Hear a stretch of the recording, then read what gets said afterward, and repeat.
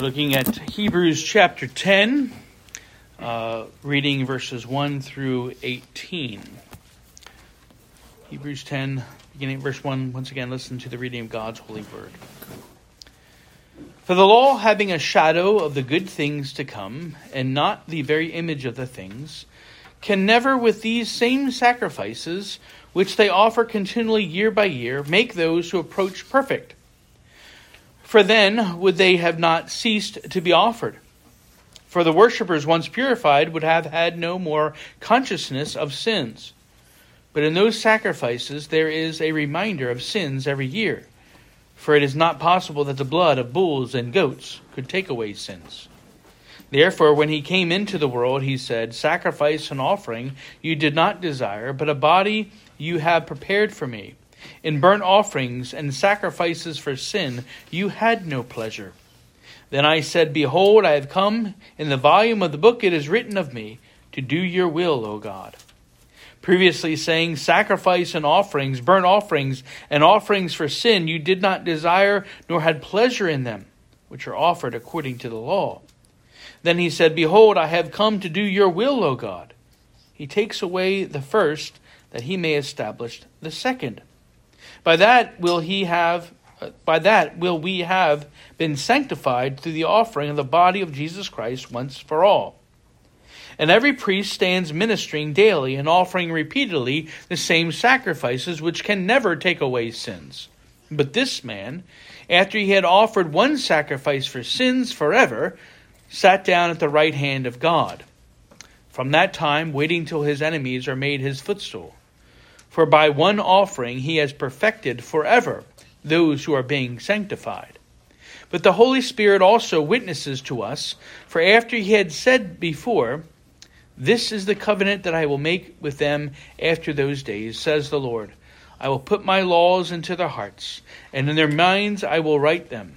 Then he adds, Their sins and their lawless deeds I will remember no more. Now, where there is remission of sins, there is no longer an offering for sin. Let's seek the Lord's blessing on this, his word. O Lord God in heaven, we again praise you and thank you for the good truth of your word. And as we come to this particular topic and as we consider these passages of your word, we pray that you would help us to understand your truth and apply it to our hearts and to our lives, and be thankful for what you have accomplished for us, the salvation that we enjoy in Christ Jesus our Lord. And so we ask now for your blessing upon your word. In the name of the Lord Jesus Christ we pray. Amen. Well, we know that Jesus is the mediator, the only mediator between God and man. And we know that Jesus had to become man in order to accomplish this work of mediation. And as we considered last time, we know that as our mediator, Jesus, the Son of God, was first humiliated, enduring the effects of sin and misery in this life so that he might be able to identify with us. But then after his death and resurrection, the Heavenly Father rewarded the Son's perfect obedience by highly exalting him to the right hand of God the Father in heaven, where he now reigns and rules over all things for the benefit of the church and for the glory of God. All this Jesus fulfilled in his role as mediator. But what is it that Jesus actually accomplished for us in his role as mediator? That is, how specifically do we, those who trust in him, how do we benefit from Christ's role as mediator? Well, one of the key and perhaps even the primary accomplishments of Jesus, the Son of God, as our mediator, was his making atonement for our sins. Atonement basically means to make amends for a wrong so that reconciliation can take place.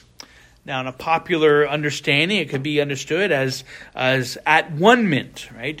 Making one or reconciling together what was previously separate. Theologically, atonement is often defined as the reconciliation between God and man. And again, we see this in Romans 5, that we have peace with God through our Lord Jesus Christ. Peace and reconciliation with God, that is atonement. Well, in this light, there are often two components to atonement that become necessary in order for us to be reconciled to God. The first is what we call expiation. Expiation refers to the removal of our sins. We're born in sin, and so we have this cloud of filthiness that we're come into this world with. Well, that sin needs to be removed in order for us to be reconciled to God. And in 1 John 3, John says, "And you know that he, that is Jesus, was manifested to take away our sins, and in him there is no sin." And here we see, of course, the sinlessness of the mediator. That was required. He had to be a sinless man in order to take away our sins. We needed to be rescued by someone who was greater than we are. And so our sins are covered over and taken away from us through the work of the mediator. But removal of sin is only one part of atonement. There's also not just expiation, but also propitiation. Propitiation is what is referred to as the satisfaction of God's justice. And so in Hebrews 2, we read this: "Therefore, in all things he had to be made," again referring to Jesus, "he had to be made like his brethren, that he might be a merciful and faithful high priest in things pertaining to God, to make propitiation for the sins of the people." So again, Jesus had to be like us in order to endure the wrath and curse of God, which was God's justice, the satisfaction of God's justice for our sins. Now, these two, expiation and propitiation, are certainly closely related because you couldn't really have one without the other. That is, God's justice requires that he pours out his holy wrath upon sin. And if our sins aren't removed, if they're not covered over, if they're not atoned for, well, then that wrath and curse is going to be poured out upon us.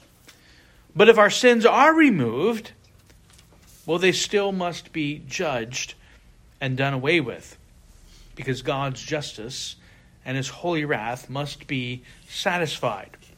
And so in the atonement, instead of we ourselves enduring God's wrath and curse, the one who removed our sins from us actually endured the just wrath on our behalf in our place. And this makes the work of the mediator, the Lord Jesus Christ, really all the more amazing and humbling for us, is that not only did he take away our sins, but he endured the satisfaction of God's justice because of our sins. He paid the penalty that we deserved.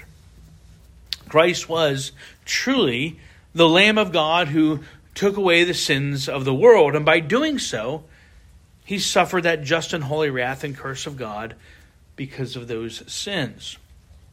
Even though he himself knew no sin, he became sin for us and was punished. In 2 Corinthians 5, Paul says, "For he made him who knew no sin to be sin for us, that we might become the righteousness of God in him."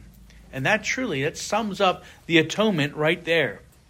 That Jesus, who knew no sin, became sin for us, so that our sins could be taken away. Our sins were placed upon him, and then he also endured the wrath and curse that those sins deserved.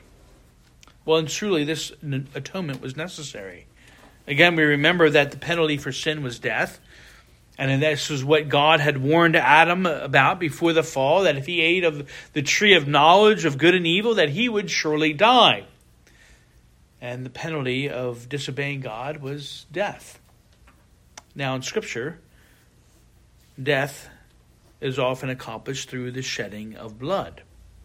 And the shedding of blood, whenever you read that in Scripture, it means death. It doesn't mean just wounding somebody, but it means that they were actually put to death.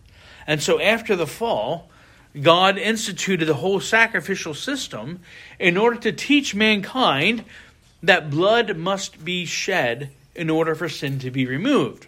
Right? The judgment for sin was death. Well, God graciously spared Adam and Eve from the immediate application of that justice, and instead he was going to be satisfied by a sacrifice that they could offer up.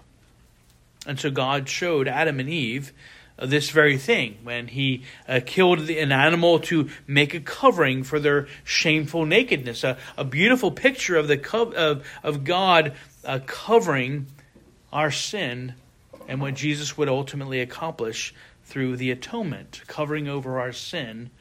And of course, it meant that the animal had to die. Well, until then, until the time of Christ, God had instructed man to use sheep and goats to symbolize this atonement, to make satisfaction, to take away our sins. Now, on the eve of the Exodus, before God struck Egypt with the last plague, he instituted the Passover. And with the Passover, a lamb was to be slain, and the blood of that lamb was smeared on the door post so that the angel of the Lord would pass over those who were covered by the blood. Again, this is another picture of atonement. Well, then, of course, later, as we read in Leviticus, God would institute the Day of Atonement. And on that day, there would be 2 goats. There would be one who would be, the lots were cast, and one was appointed to be for the Lord, and that was the one that was appointed to be the sacrifice for the sins of the people. And its blood was to be taken into the most holy place and sprinkled on the mercy seat to show that the sins of the people, to show that atonement was truly being made to God. Well, then the other goat was left alive, and it would be kept, and so that the high priest was then to lay his hands on the head of that goat, and as he did so, he would confess the sins of the people. And again, Leviticus 16:21, and he shall send him away by the hand of a fit man into the wilderness, and the goat shall bear upon him all their iniquities unto a land not inhabited, and he shall let go the goat in the wilderness. And so what's called the scapegoat, that's how we get that word, the scapegoat, was a picture symbolizing the taking away of our sins to go out into the wilderness, right? The sacrifice of the first goat was the propitiation. That was the satisfaction of God's justice because blood had to be shed. But then with the scapegoat, we have the expiation. We have the sins being taken away, symbolically taken away by this goat. But remember in Hebrews 10, verse 4, that it's actually, the writer to Hebrews said it actually wasn't possible, though, that the blood of bulls and goats could take away sins. It was something that God allowed, but ultimately, the blood of those animals did nothing to take away their sins. And so that's why they had to repeat them year to year. Well, these, of course, sacrifices ultimately were pointing towards something better that would come, and that something better would be the Lord Jesus Christ. And so when John the Baptist called Jesus the Lamb of God who takes away the sins of the world, John was now identifying Jesus as the Passover lamb and as the sacrificial scapegoat who would take away our sins even as far as the east is from the west. And so again, this is what is meant by the atonement. But there was something else accomplished by Christ's mediation related to the atonement, and we find this in the Westminster Confession, chapter 8, paragraph 5. The Lord Jesus, by his perfect obedience and sacrifice of himself, which he, through the eternal Spirit, once offered up unto God, hath fully satisfied the justice of his Father, there's the propitiation, and purchased not only reconciliation, but an everlasting inheritance in the kingdom of heaven for all those whom the Father hath given unto him. So not only is there reconciliation achieved between God and man, but there's also this inheritance that now is secured and guaranteed. And of course, this was the purpose which Jesus gave to the apostles, to the apostle Paul, when he called him to send him out to preach. In Acts 26, Paul recounts the Lord Jesus saying to him, I will deliver you from the Jewish people, as well as from the Gentiles to whom I now send you, to open their eyes in order to turn them from darkness to light and from the power of Satan to God, that they may receive forgiveness of sins and an inheritance among those who are sanctified by faith in me. And so our inheritance is being in the glorious presence of God, where there is fullness of joy forever. And that was secured for us through this mediatorial work of the Lord Jesus. But in order for us to receive that inheritance, again, there must first be the death of the one who made the promise to give that inheritance. And we looked at this before a couple weeks ago when we were talking, or maybe months ago now, when we were talking about God's covenant. Hebrews 9.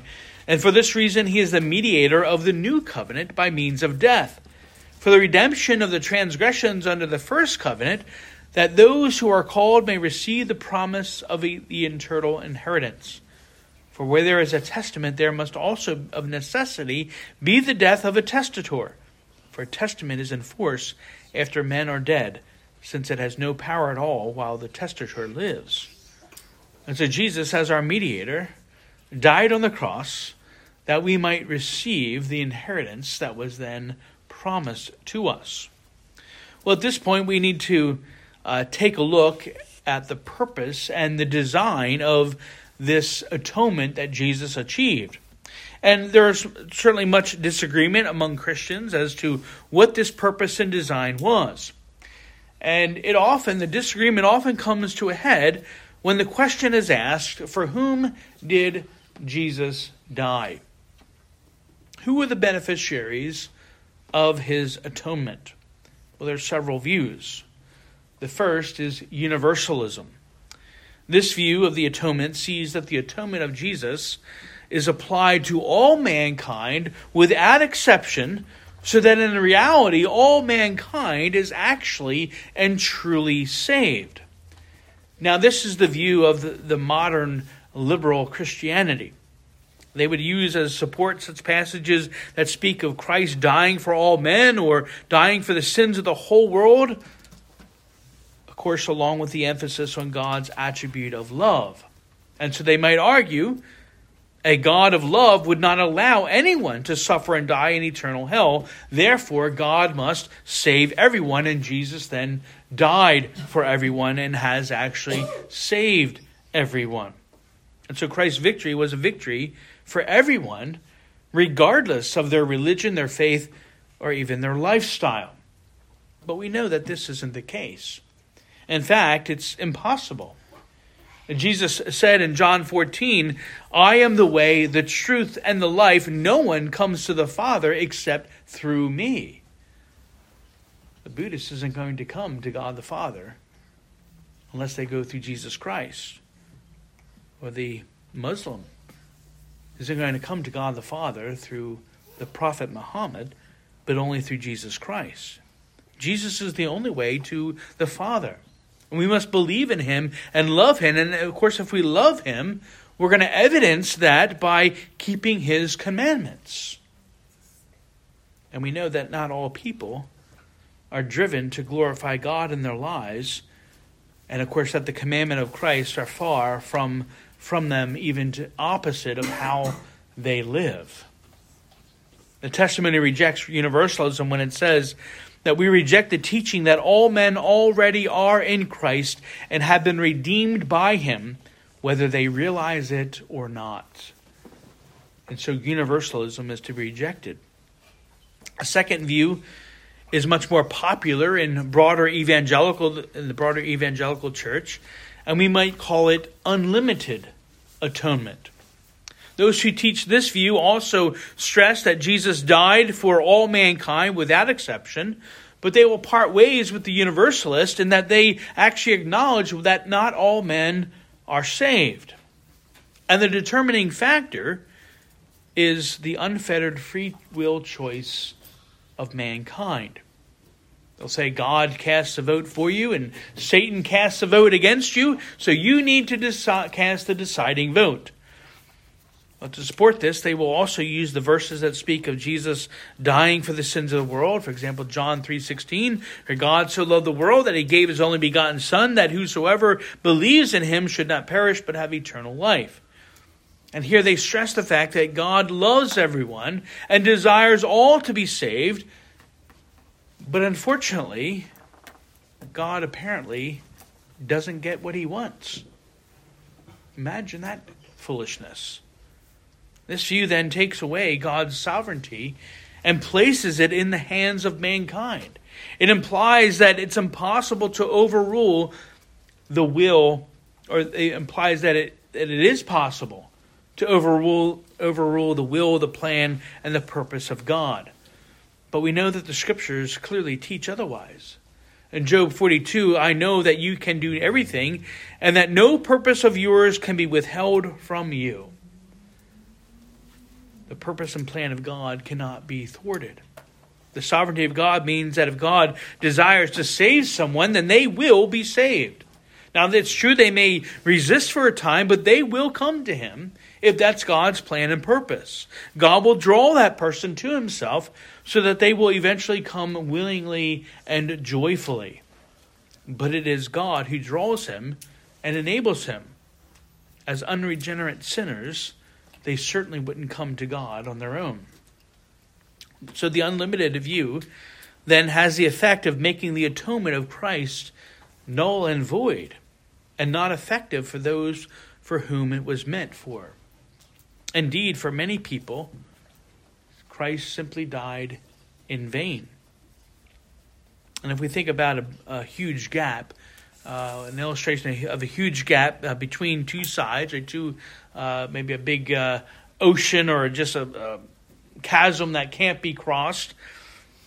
And so the unlimited view makes a bridge from one side and starts making that bridge and building it to reach the other side. But the problem is, it only goes part way. It doesn't reach to the other side.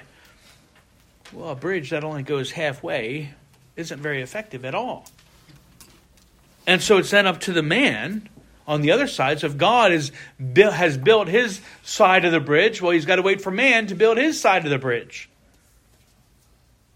But such ability of mankind, we know, isn't found in Scripture. And man will not only not build the bridge, but he will also seek to destroy what God has already built.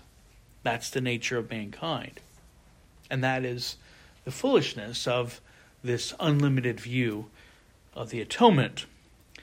Well, the testimony addresses this view and sets forth the biblical view in these words.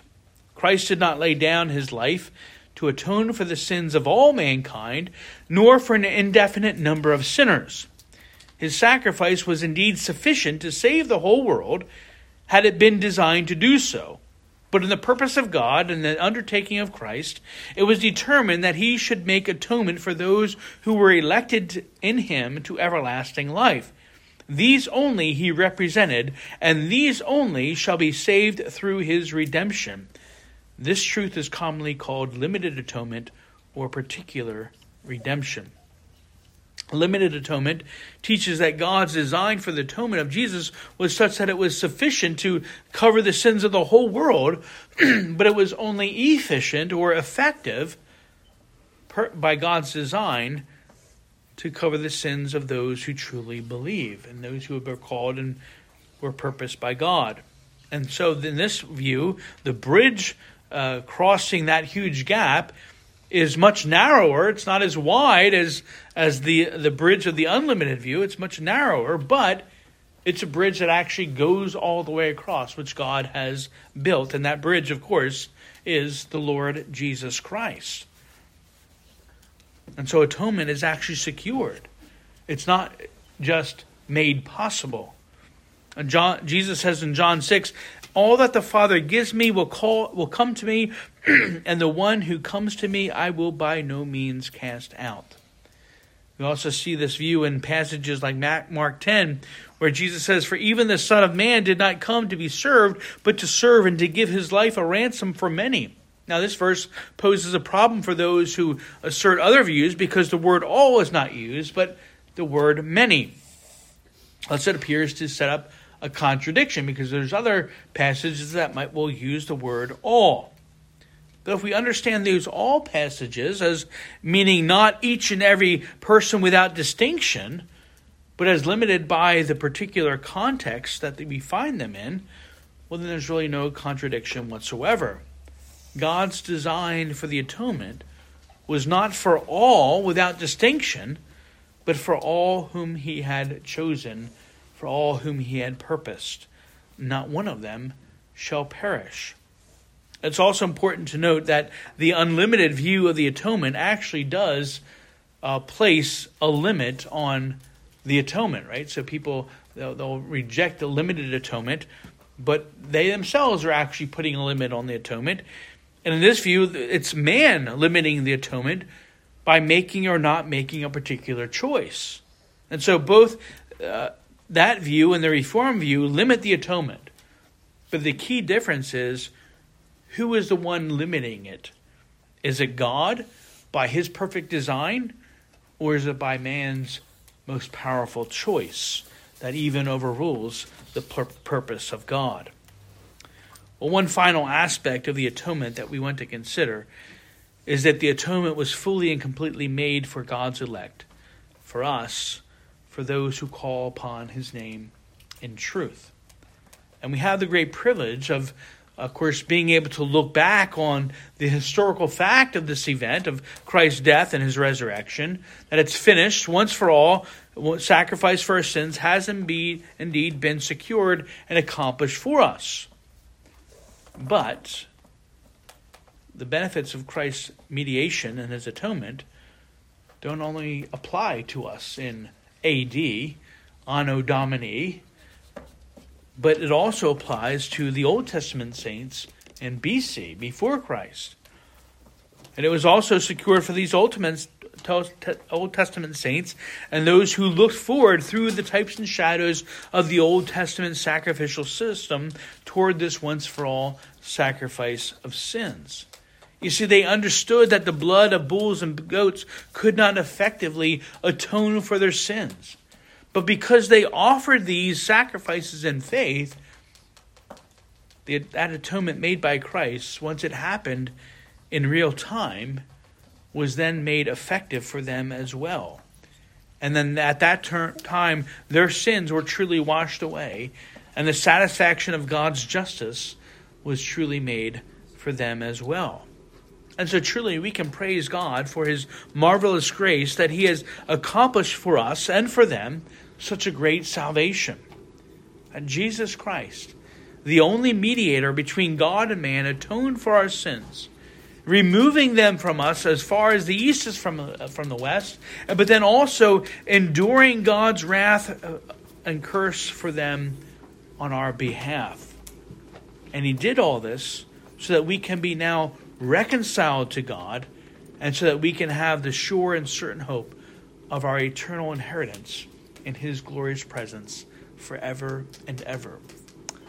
Let's pray. O gracious God in heaven, we rejoice and give thanks to you for this reminder about the glory of the atonement and the mediatorial work of the Lord Jesus Christ and what he accomplished for us on the cross, that not only are our sins taken away, but the punishment has been satisfied, so that truly our debt is clear because of what Jesus accomplished for us in our behalf. And it truly is a wonder to us. Again, we are reminded of this truth all the time, and yet how often we don't truly appreciate the depths of your love and your grace and your mercy toward us. That he who knew no sin became sin for us, so that we might become the righteousness of God in him. What a glorious truth. And we praise you and thank you for this atonement, this once for all perfect sacrifice for our sins. And even as we continue to deal with our sin nature and the remnant of the sin nature that remains in us, that we can always come before you confessing our sins, clinging to the promise, clinging to the finished work of Jesus Christ, truly that our sins will be forgiven and that they'll be washed and cleansed away and taken far, far from us. Father, again, we praise you and thank you for these truths. We thank you again for the gift of the Lord's Day and this day that has been such a blessing to us to be able to gather together, to rest from our usual labors, to gather with your people, to sing your praise and to worship your name, to fellowship and to study the truth of your word. Father, we just pray that you would truly strengthen us, even as we look to the week that lies ahead, that we would be equipped to be faithful servants for your glory. May we truly be those faithful witnesses, and may we shine bright, not because of anything we've done, but because of what Jesus has done in us and through us. And so we just pray, Father, that you would truly glorify yourself in us and through us, that we might truly seek to serve you in all that we do. We pray all these things in the name of Lord Jesus Christ. Amen.